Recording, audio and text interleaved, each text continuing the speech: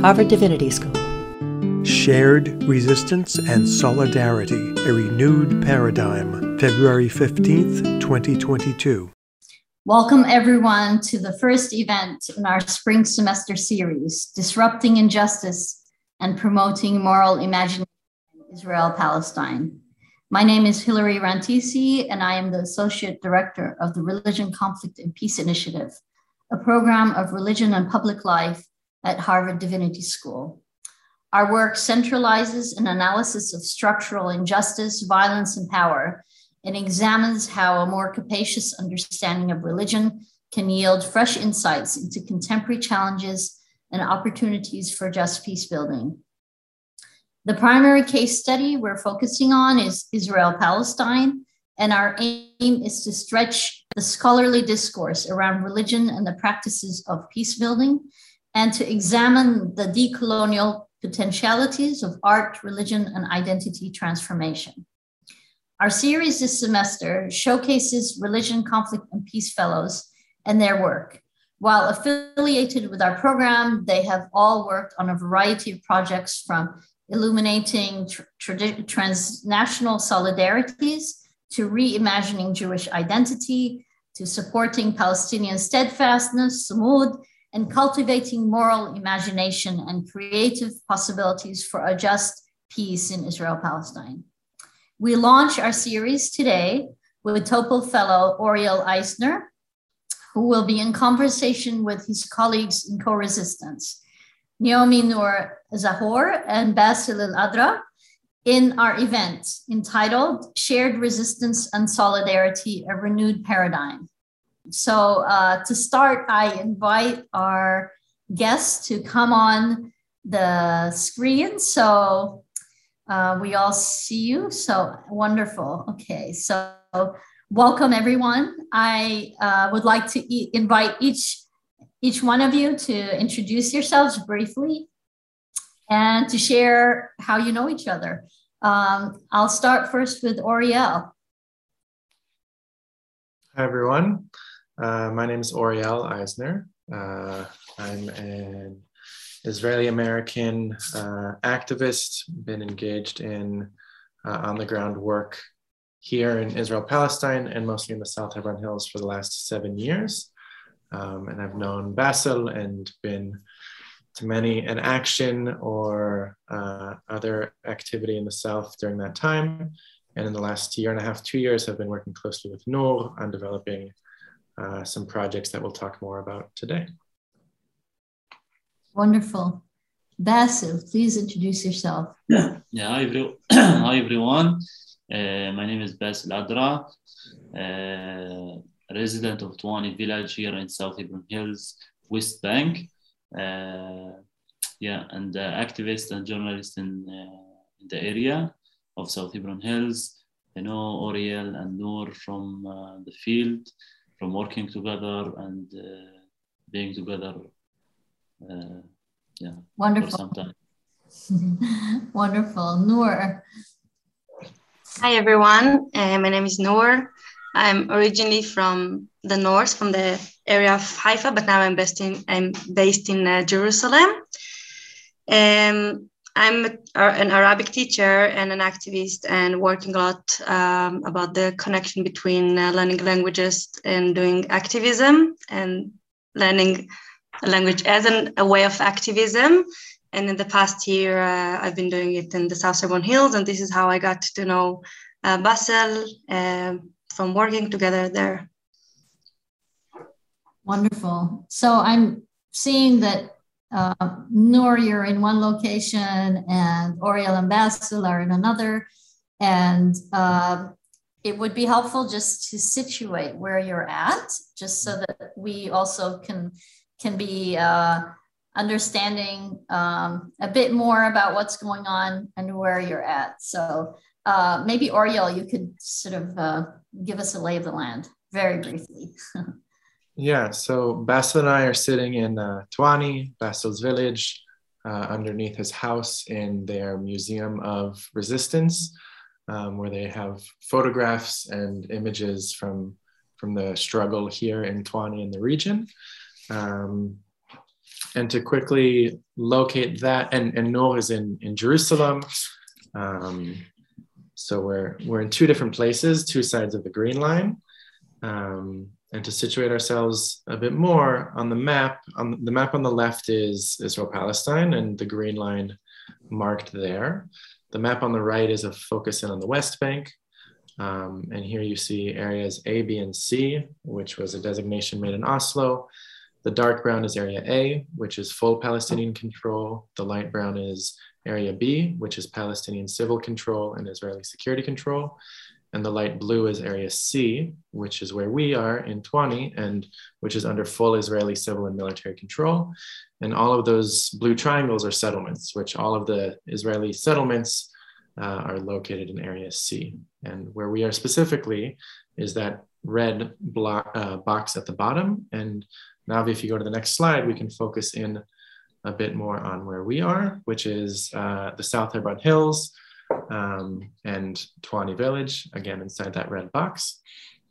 And I think Basil will, in a second, say a bit more about what the area is. But as you can see, it's the bottom edge of the West Bank, and the area that is experiencing ongoing and creeping annexation efforts from the Israeli occupation. Thank you, Oriel. Also, looking at the map, you recognize that Area C is the largest area in the West Bank. So, Basil, if you could share with us some background about what is happening in this area in the Southern Hebron Hills and the context in which you're all working and trying to do resistance. Yeah, thank you, Hilary. I just want to continue from the point that you end with, saying that state land is the largest area of West Bank. It is 60% of West Bank, according to Oslo Agreement, which was temporary. It's supposed to be temporary agreement between the PA and the Israel government, and it lasted until today. Let me just give a big picture about how the annexation or annexing Area C that Israel is working on going on. There is, as we said, in the blue, it's state land, which is 60% of West Bank that was declared as a state land in the 80s by the Israeli authorities in order to build settlements and military bases. And there is the other part inside the box. I don't know if you can see it, like a brown or something like this, where not the brown up is yes here. This area were declared also as a firing zone. This law that they're using to declare our communities and our land as a firing zone. This exists here in the South Hebron Hills and in other places like Jordan Valley in West Bank.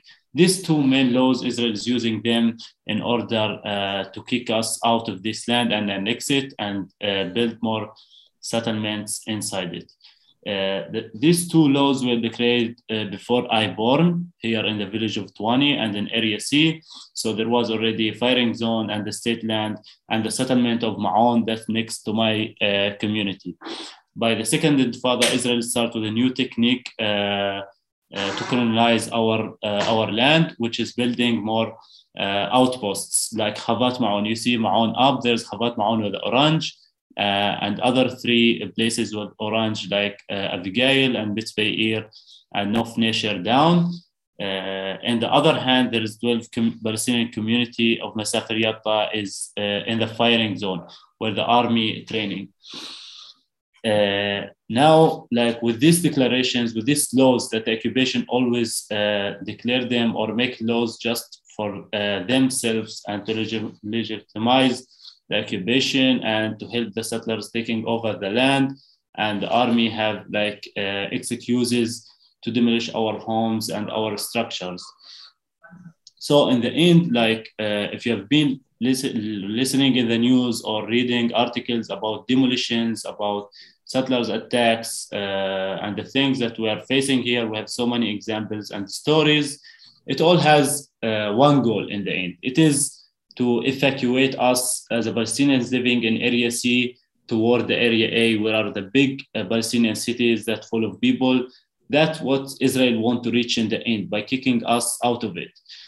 And let me tell you something. This for Israel can be an easy act to do, which is to bring trucks and buses, bulldozers, demolish all our homes and roads and structures, sheep shelters, everything we have, and just to remove us out of this land in Area C. And that's easy for them to do, you know. But that would be a lot of headache and not nice picture, a lot of news in the world gonna talk about it, and, you know, human rights organizations, you know, it will not be easy to face in the international community. So instead of that, what they're doing always like expanding settlements and building more outposts and come like declaring like firing zone area, bring the army to do trainings in between our communities, as happening here in Masafir Yatta, within their tanks during the night, going in between the houses, inside the houses, taking people out and do researching inside their homes and shooting nearby by the homes, run over the fields of the people with their tanks, confiscating mobile clinics or trucks or tractors that people are using for their daily life, alongside with like confiscating sheep, as was happening in the past. And specifically in this line with where is the 12 communities, they were like evacuated in the 1999, but they won a temporary decision in the Israeli High Court to go back, live in their community. And since they went back, the demolitions has raised against them, bulldozing the roads, cutting water services, and if they bring, for example, solar panel for lights, since they can't have like normal electricity or roads, it all prevented. All life requirements in this community are prevented. So that to put more and more pressure on the people, so they will, so they in order to make the people here living by themselves. So Israel in the end will show to the world that Palestinians are living by themselves, not because of the occupation are evacuating them. So instead of the scenario that I explained, that they can come and evacuate everyone, they're putting daily pressure on our life here in Area C, mainly the demolitions of homes and structures in general, roads, water pipes, water wells. And the other side, they're using, like, as I said, settlement expansion, outposts, building farms, and allow the settlers to do all like their attacks and building farms. It's totally like here apartheid, where you can see illegal outposts according to even the Israeli national law. Settlers there allowed to work all day, all night, digging and building and expanding on our own land. But Palestinian people can't build and work, and if they do, directly the Syrian administration or the army will come and demolish it. And they take that so serious and very deep.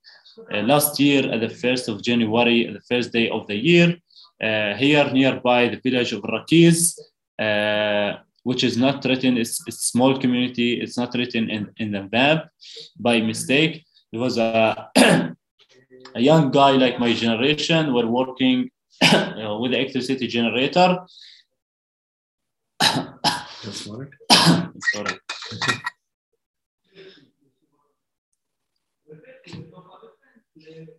Yeah, and he got shot by the Israeli soldiers in his neck for having a generator and working. Yeah. Basil needs a second to catch his breath, so I'll step in. And Navi, if you want to drop the map for a second, what I'll do is, like I said, we're in his family's home, and there's a museum of resistance here. So there's a number of pictures around. So maybe while Basil is getting some water, I'll show some pictures to sort of give a sense of where we are. So hopefully you can see it okay. I can try. I noticed that there's quite a bit of glare.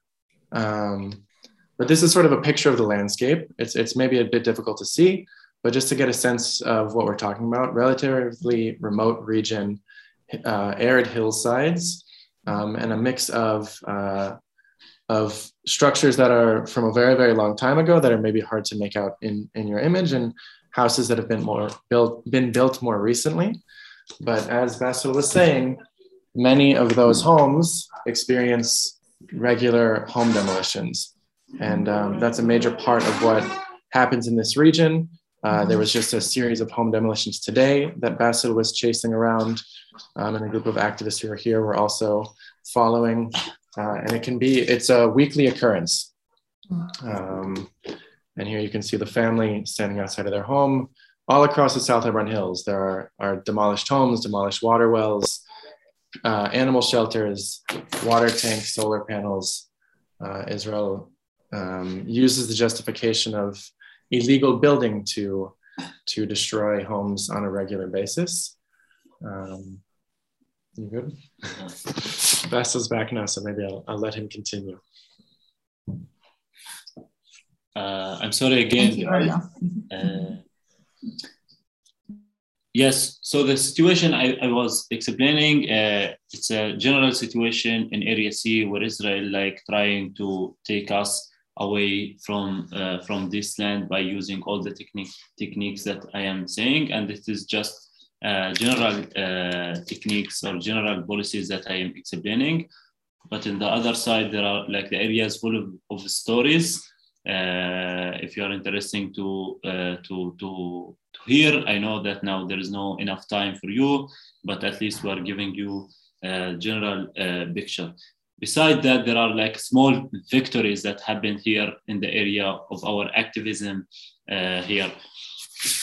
For example, I don't know if you can see in this picture, this is my community at Wani almost before 20 years, where we have no paved road, no homes, no electricity, no clinic, for example.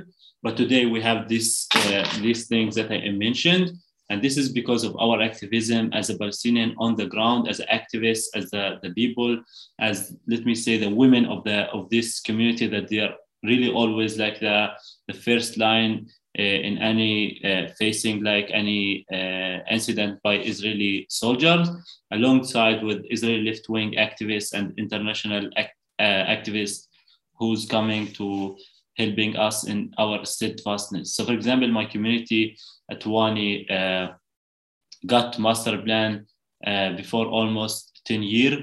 We succeed in that after 10 years of protesting and buildings during the night and hiding equipments and putting media pressure, even it was small, but we succeeded in doing it, also by the help of Israeli lawyer, left-wing lawyer who was helping us.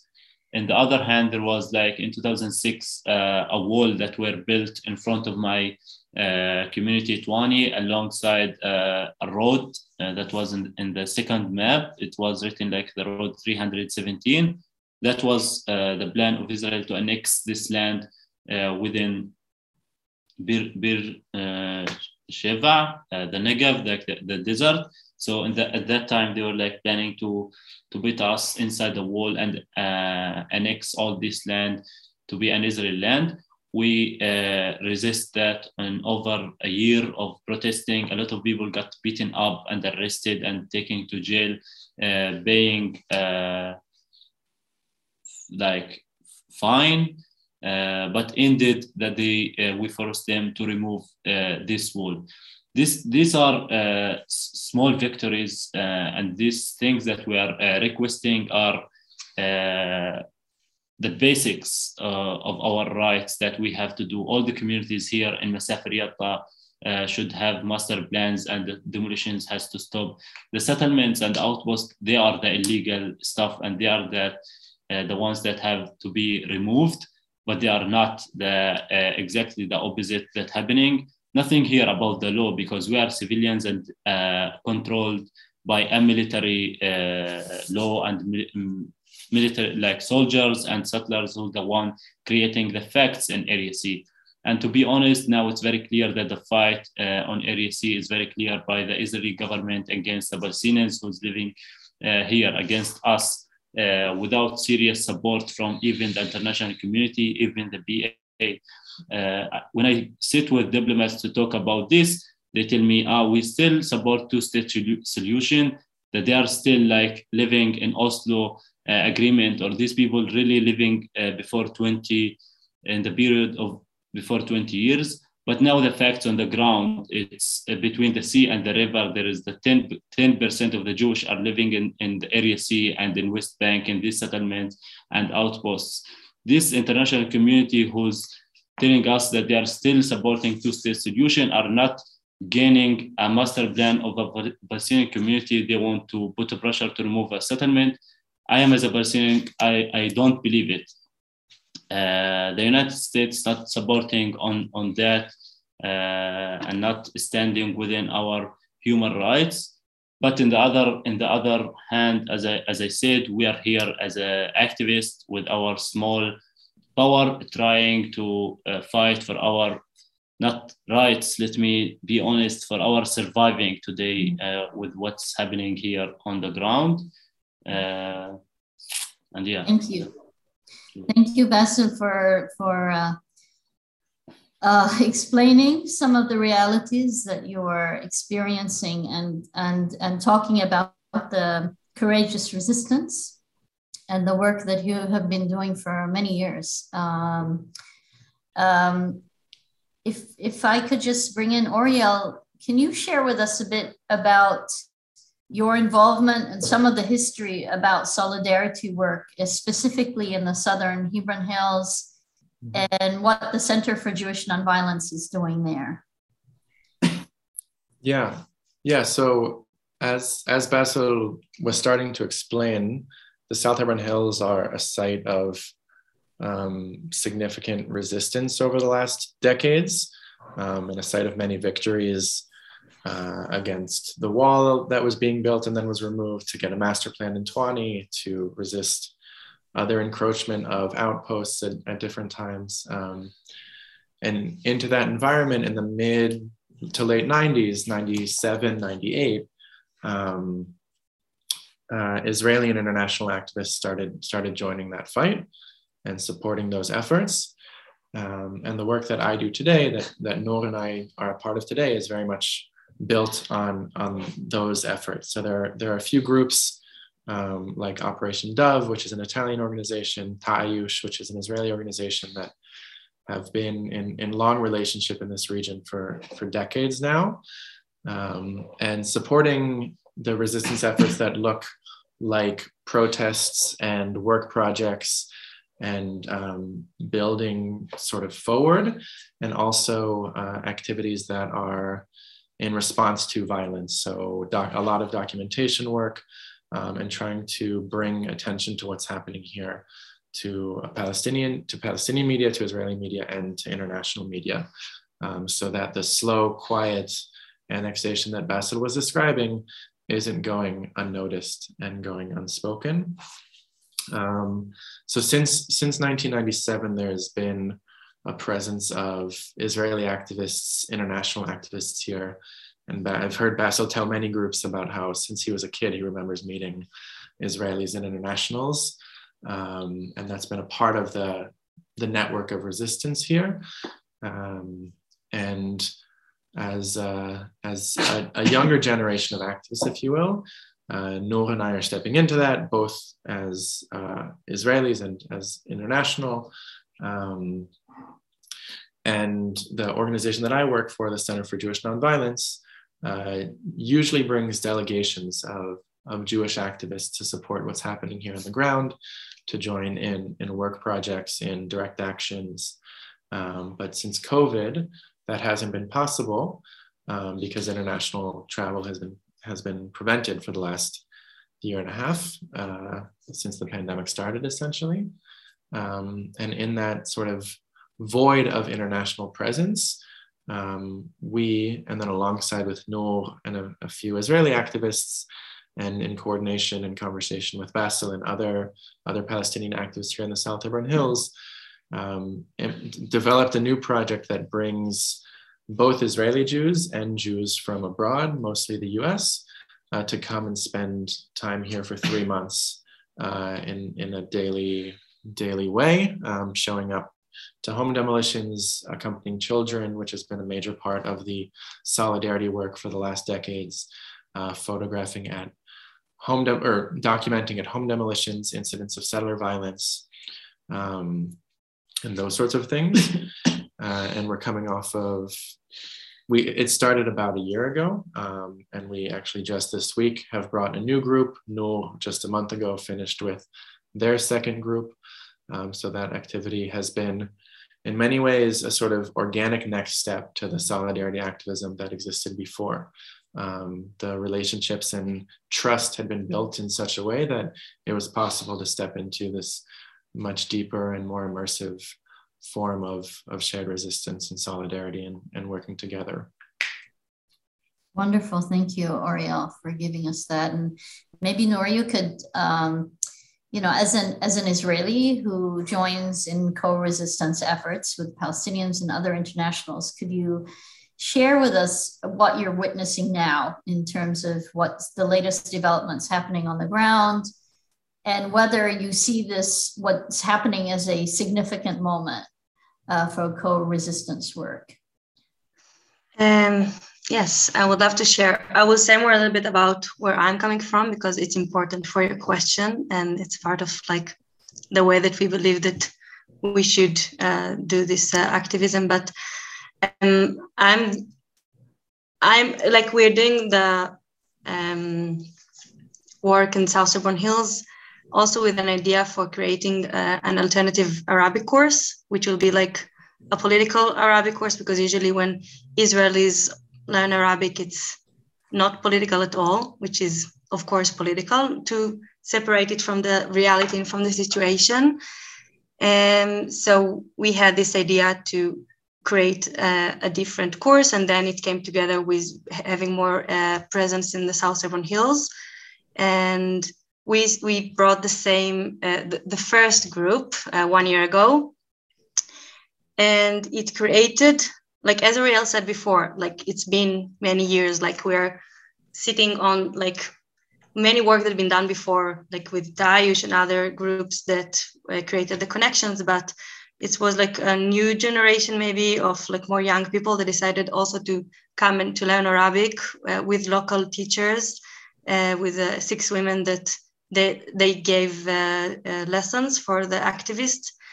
And many people want to learn Arabic, so, and they want to be activists. So we said it cannot be separate. So they go to this area, and actually they learn through challenging their identity. What does it mean to be an Israeli? And I think that many people are afraid of these questions, like about what does it mean to be an Israeli? Who am I to be here? Or, I mean, when they dare to ask these questions. And I think that what we're doing there is like giving an option for people to ask these questions and actually to go out of the comfort zone and to have some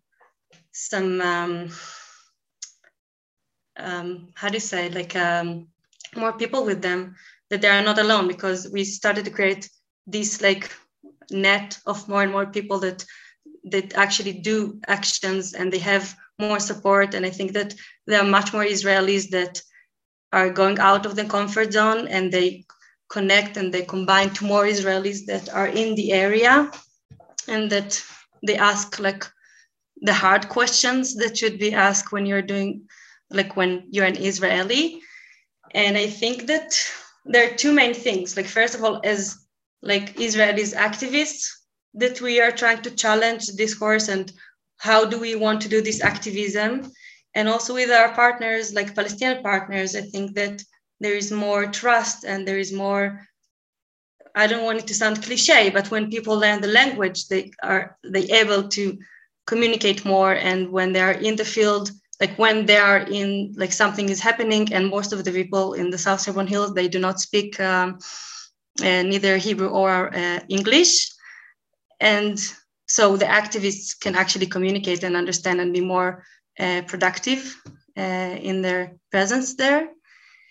And I think like something is changing. I will not say that it's like a huge wave of activists coming to the South Hebron Hills, but for sure we've been witnessing much more people that are going there, and there's like this net of activists, and whenever something is happening, we actually like a group now of activists that we can send messages, and more people know the area and more people write about the area. And I'm pretty new, so I don't want like in the field in South Hebron Hills. Like as I said, I came from more from the north, but I think that it's quite amazing. Like in 1 year, in the past year, like I think few hundreds, I would say, like people came to this area to be present and like to support. But yeah, there's still a lot of things that we need to do. And I think for our activism and to bring more people to be present, but shwai, like it's slowly, it's getting more and more people.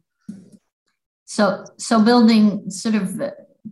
building on the movement, but obviously despite COVID, it sounds like that there is momentum, that there is some change that you're seeing on the ground. I mean, I have so many questions in my mind about Israeli presence here and the transformation that maybe they're going through, or the questions they're asking about, and also their interaction with other Israelis, whether they're settlers or soldiers, but maybe we can get more to that. I would like to sort of, given all that has been going on this past year and the increased violence against Palestinians in these areas and the displacement that continues daily, just as we have heard, I would like to invite each of you to sort of reflect on what this has meant to you, what has transpired in the last year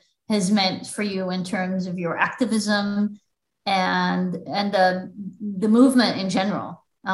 So I don't know who, Oriel, if you want to start, then we can move to Bassel to hear what your thoughts are. Sure. Yeah, I think for myself, like I said, I've been active in this region for the last 7 years or so, but not in nearly as deep a way as in the last year. And I think some of what has changed for me, and maybe by way of talking about what's changed for me, I can talk about some more general notes. I think the experience of being here every single day, and facing military and settler violence every single day, or going out into the field to be with Palestinian shepherds, to accompany school kids, as I mentioned before, to live in a Palestinian village and learn Arabic and deepen the connections that already exist. Feels like it's been a change, a shift, and a next step in terms of what feels possible, in terms of how I can be as a Jewish person, as an Israeli person, and sort of creating an identity that's about resistance to apartheid policies, resistance to Jewish expansionism in this area, and have, as you mentioned, the last year there's been an uptick in violence and a massive increase in settler violence, and a lot of that has transpired and been felt in the South Hebron Hills. And there were a number of horribly violent incidents that took place in the last year and a half, 2 years, and that were sort of stood on their own as shocking moments, and then put them together within the context of 12 months. It was really quite extraordinary, and saying that more so from a place of having heard others, Palestinians and Israelis who have been doing this work for decades, talking about the sort of horror of this last year. Experiencing that alongside Bassel, alongside Noor, alongside others in the region, has obviously been challenging and horrific, first and foremost for the residents whose villages are attacked, but has also been somewhat groundbreaking for me in terms of how I understand who I am in this work, who I am in this place, and what is sort of the way forward. And to maybe just give one example, and then I'll pass it over. Bass and I have been in a few tough situations in the last 12 months, a few different settler attacks or army incursions.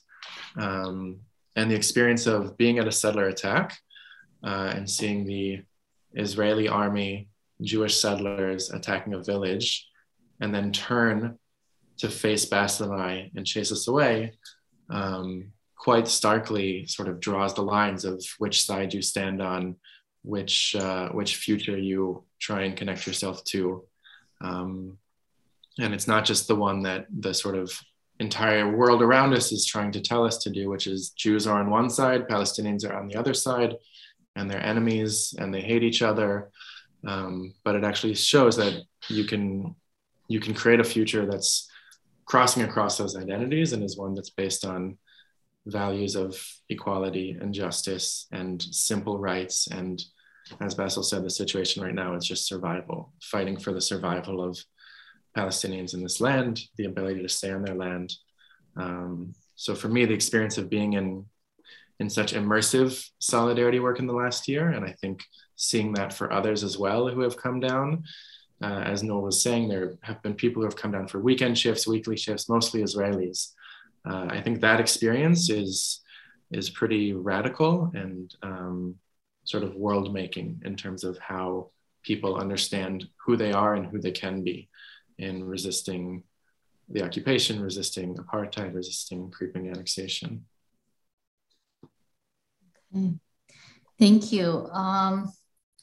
Bassel, from your end, I mean, you have all your life had to deal with this,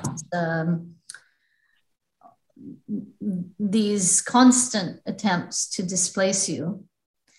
And what was described now also is the increased violence, but also this sort of movement of people who are coming in solidarity. How do you see this last year? How do you see the movement? What does this all mean for you?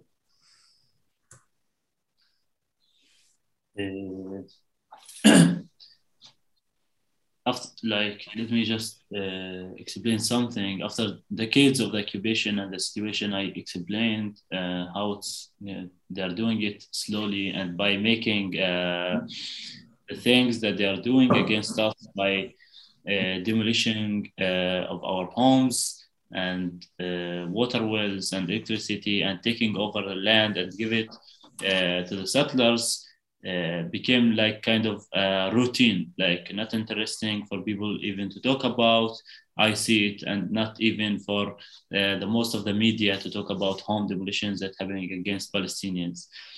So in my area, for example, in South Hebron Hills, this affect the young generation who's not having any future by guarantee that they will build a home and it won't be demolished. And the other thing, which is very important, since all the people here are farmers and keep losing their fields and their land to be given to the settlers, and it's like the main life resource for us as a Palestinians living in Masafer Yatta in South Hebron Hills is farming and to keep having a sheep. Simply. So that affected, for example, since 2000, in 2000 were like in Masafer Yatta, 100,000 sheep in the area of Masafer Yatta for the Palestinians who's living here and the resource of their life. Now, by all these attacks and taking over the land, it shifted. Today the number it's 15,000. Like it's a huge difference. And the young generations who are supposed to be working in their land and helping their families and to be farmers and have simple life here in their land, they are shifted to be workers in Israel or in the settlements near them. So this is also a strategy that they used. And sad to say, they succeed in it. As I said, our activism is just few. We are, as a Palestinian activist on the ground, like me, are the most ones who's affected. Because to say Noor is Israeli and Oriel as well, Israeli American, they are both Jews. There is very clear even apartheid situation even in this thing. Even me and Oriel were running away from settlers' attacks, and others, other activists like Israelis or Americans have been attacked here as we are. But at the end of the day, they're Israelis, they're Jewish, so they have the right that I don't have as a Palestinian. Israeli army can do things to me as they can't do to them. But that doesn't mean that I don't thank them for coming and giving us the time and staying in the communities here in Masaf Riyadh and trying to help. But we're not giving up at the end of the day in these situations. But to be honest, it's not easy, and it's not fun to be activist in this situation. It's not easy life. It's not something that I choose to be. Today, like I've been in this situation because of mainly because of my parents who've been activists. The only thing I have different than them, that I have English language. Even it's not that good, but at least to communicate with the people and to tell the stories of the communities. I learn how to use the camera. I write sometimes articles about what's going on here in order to wish a change of our situation here in South Hebron Hills, even it's hard. This year, within all the increase of demolitions and all the things that I've been saying, Oriel just mentioned the settlers' attacks and settlers' pogroms against us. Within that, Israeli army allowed the settlers to create 30 new farms across West Bank and to allow the settler doing these attacks. This involved of attacks and farms. It's very clear that not just a group of settlers want to do pogroms. Even the Israeli foreign minister wrote in his Twitter that this terrorist group doing attacks in order to show the international community that there is Israeli nice government who's taking care of these problems and trying to solve it. It's not true.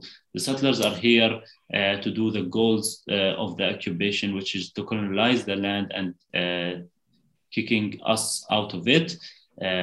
So for that, always you see the settlers are backing with the soldiers in their attacks. Soldiers just shoot tear gas, live fire bullets if it needed against the Palestinians who try to stand and to face the settlers.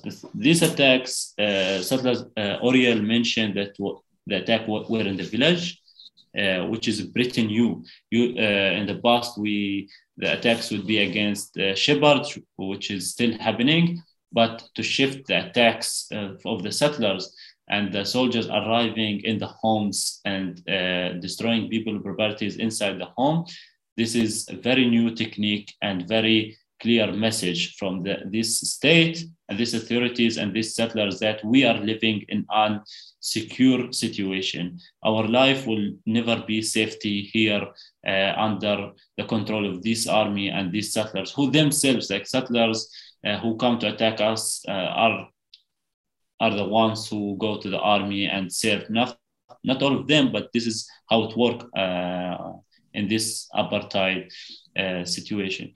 So the shift that happened in Corona pandemic, and especially last year,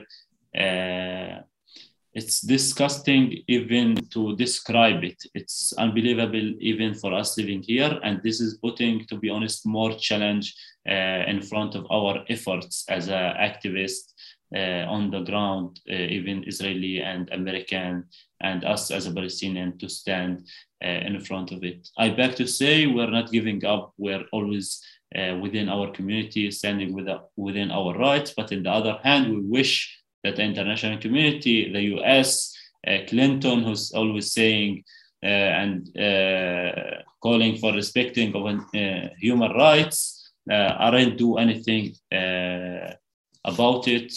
And all of you maybe heard about the designation that happened against 6 Palestinian society organizations, that they are terrorist groups. This is also change that's very important. This organization working to documenting the situation here in Area C and demolitions and settlers attacks. And the reason they were declared as terrorist groups is because they are taking this reports to the ICC. It's very clear thing. Thank you, Bassel. You also give us a sense that what's happening in your area is so important, and it's the attempts at taking over this land is so concentrated.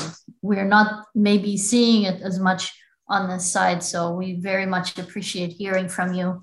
And it's important to hear about these efforts, these increasing efforts also of solidarity and co-resistance. Noor, I don't know if you also want to share a little bit from your perspective. I can share. I will do it very shortly. About like working on the ground and doing like the work of mostly documenting. I know that it's not everyone will want to do it because it is a bit scary to be there with the army and the police and the settlers. But I do know that as an Israeli white Jew, I have much more privileged, and before I even say a word, like I know that my presence there is confusing for the, like it changes like the balance and the power dynamic with like me standing with the Palestinians, and like soldiers come and they see me and I don't look like someone they expect to see there. And I do feel that if I'm willing to do it, and I am willing to do it, I need to take advantage and like to use my privilege to empower what I can, like to document. And I do know that when I am in a specific situation and I'm taking, like I'm filming, I know that they will behave differently with me. And I know that, I mean, unfortunately, it's hard to say, but I've been into situation that like the army, because of the language and because of how I look and because of the fact that usually they will never see Israelis with Palestinians, especially not Israelis that like Jews that maybe look more like them. It breaks something. And I feel that it's very, very, very important for us to use this privilege and to stand there and to document. And we witness, like it has a lot of power, and there are much more documentation. How do you say it? Documentation. Thank you. And it's one of the most important things that we can do, like with this almost helpless situation, like documenting, hoping that in the future we will be able to use this evidence of these crimes against human rights and against people. Yes. Thank you. I think, maybe we'll move to some questions. And before we conclude, we already have a few questions from the audience, and 2 of them from one of our students. So I will share Sarza Yasmin is one of our students. She has a question I'll start with the question for Bassel and Oriel. Thank you so much for sharing the current struggle and movement against the occupation. Could you talk a bit about the interaction between settlers and Palestinians? What types of mechanisms does the Israeli government use to encourage settlers to move to Area C? You can talk about incentives and so on. Basil or Oriel, both of you, if you can address this question, then we can move on to a few others.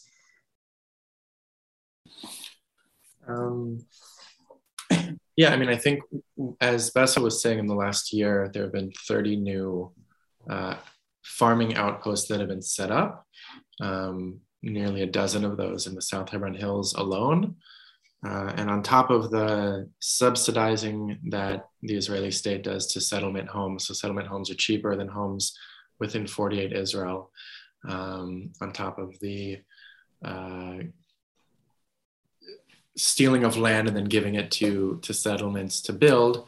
What's happened in the last year is Israel has used this declaration of state land to sort of cover over the more extremist settlers, more ideological settlers who are going out to grab land, and make it sort of clean and okay. So these new farming outposts are hugely, hugely detrimental to life in the South Hebron, to life in the West Bank in general, to life in Area C, as Basil was mentioning, farming communities, shepherding communities.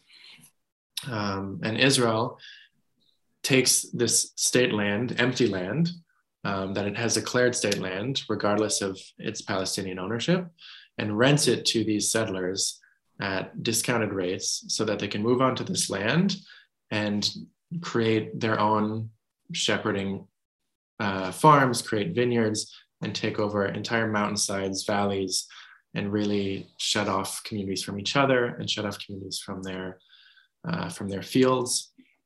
So it's a system of subsidized land, subsidized housing, and primarily legal cover. As Basil was saying, when settlers attack, when settlers expand, the army is there to protect them. And I've heard, Basil has heard a million times, Nora's heard soldiers say, like, we are here to deal with Palestinians. We legally can't even deal with settlers. Like, you have to call the police to deal with settlers, which means that the army is a protective presence always for settlers, which encourages land takeover, violence, harassment. By the time the police come, if they come at all, the settlers have done the damage. They've committed their violent acts, and the army has stood by or sometimes stood alongside them as a protective presence. So it's a full system that not only incentivizes living here, but also then gives a free pass, if not even an encouragement to all of the settlement expansion. Let me do that. Thank you. So do you want to add anything to that?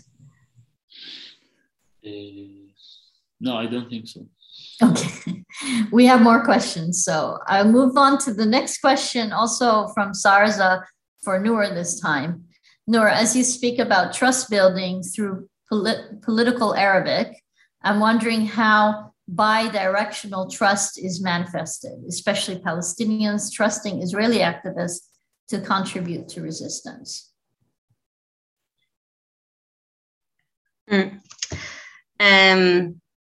It's hard to build a trust. I think it's one of the main thing that we were facing. I mean, that we are facing as Israel and learning Arabic, that there is no trust.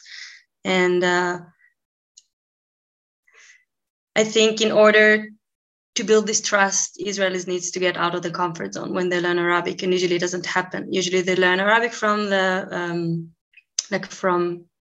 the more like they learn about Palestinians. They want how to use the language in order to control, and by putting yourself in a position that you don't understand, or you're actually going through the process of being like give up on your on the strongest side in the power dynamic of the languages, because Palestinians always need to learn Hebrew in order to communicate with Israelis. So I think part of it is like putting yourself in a situation that you don't always understand, and you're willing to be in this uncomfortable, like out of your comfort zone.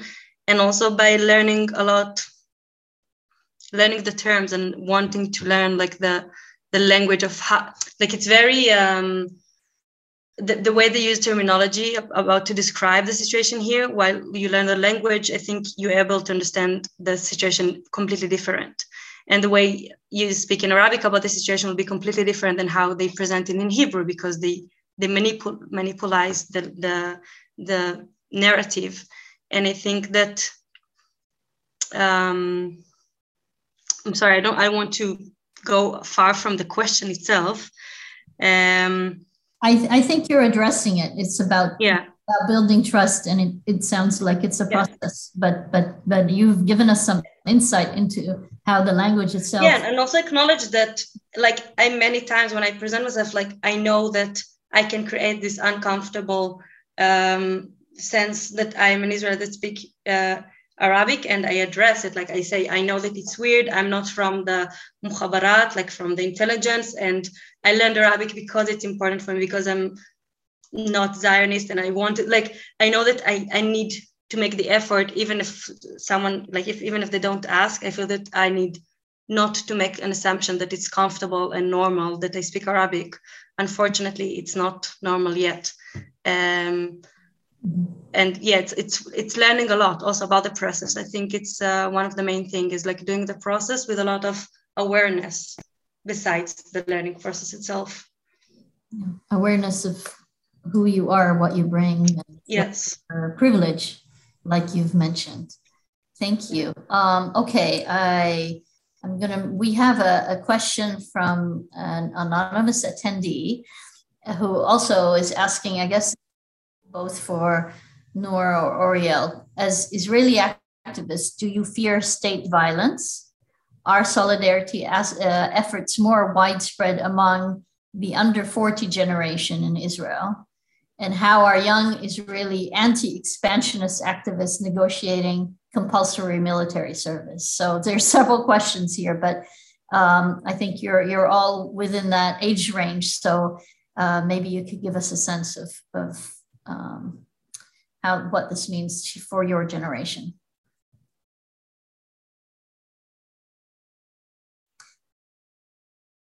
Where do you want to answer? No, do you want to go first, and then I can.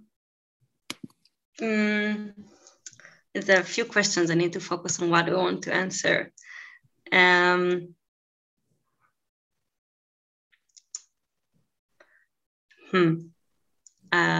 need to understand the question better. So do you want to start answering? Are most young people sort of moving towards where you're at, or are you unique? I mean, we're seeing in the US a shift in young people's activism, and so I guess maybe that's one question. And if you are an activist, how do you negotiate not having to go to the military? Are people refusing to serve? Or is this still a small movement that where you're not seeing much of an impact on that level yet? We don't have a lot of time, so. Yes, and unfortunately, we're not so many. I will say it short, like we are the minority of the minority, I guess. Like now I'm surrounded mostly by people like me, so I feel that we're the majority, but I know where I came from. I know the process I've been going through. Like I went to the army and I quit the army in the middle, and I felt completely alone in society. Like we're definitely like, we did like a very, like a turn in the, like in the, like a left turn in the, like where we were supposed to be. We went out of the system completely, I think, like from a system that also they really didn't want us to do what we're doing, right? Like in any aspect from our life, like we live separately. We should not be with Palestinians. Like the fact that Oriel and Bassel now together in the same room, it's against like what they tried to build for us and to take us. So it's hard. And I think that what is going on in Israel, it's getting even more and more extreme, like what we're seeing in Sheikh Jarrah and what we're seeing all over. Like people are really, really, really, really getting more and more extreme and more racist. And I just want to say in one word, because I want to say before, like to connect, like because I guess, you know, like you read more and you hear more about what is happening in Jerusalem and Sheikh Jarrah and like what is going on there is connected directly to what is happening in Masafer Yatta, and the fact that like the different maybe methods that the occupation that Israel is doing might be a bit different, but it's exactly the same. And even the fact that Sheikh Jarrah and Masafer Yatta is not connected is on purpose. Like they try to make everything separated, so people feel more alone. Again, also as activists, we feel very much alone because we are afraid to be different. I hope there will be more people. Yeah, and I think, it speaks to the testament of what you're doing, that you're not part of the larger mainstream, but you are taking a stance and you are joining in resistance. And we could talk a lot more, but I know that our time is out. But I want to first of all acknowledge each one of you and to thank you for sharing your stories, sharing the work that you do together, and the co-resistance example that you give to the world.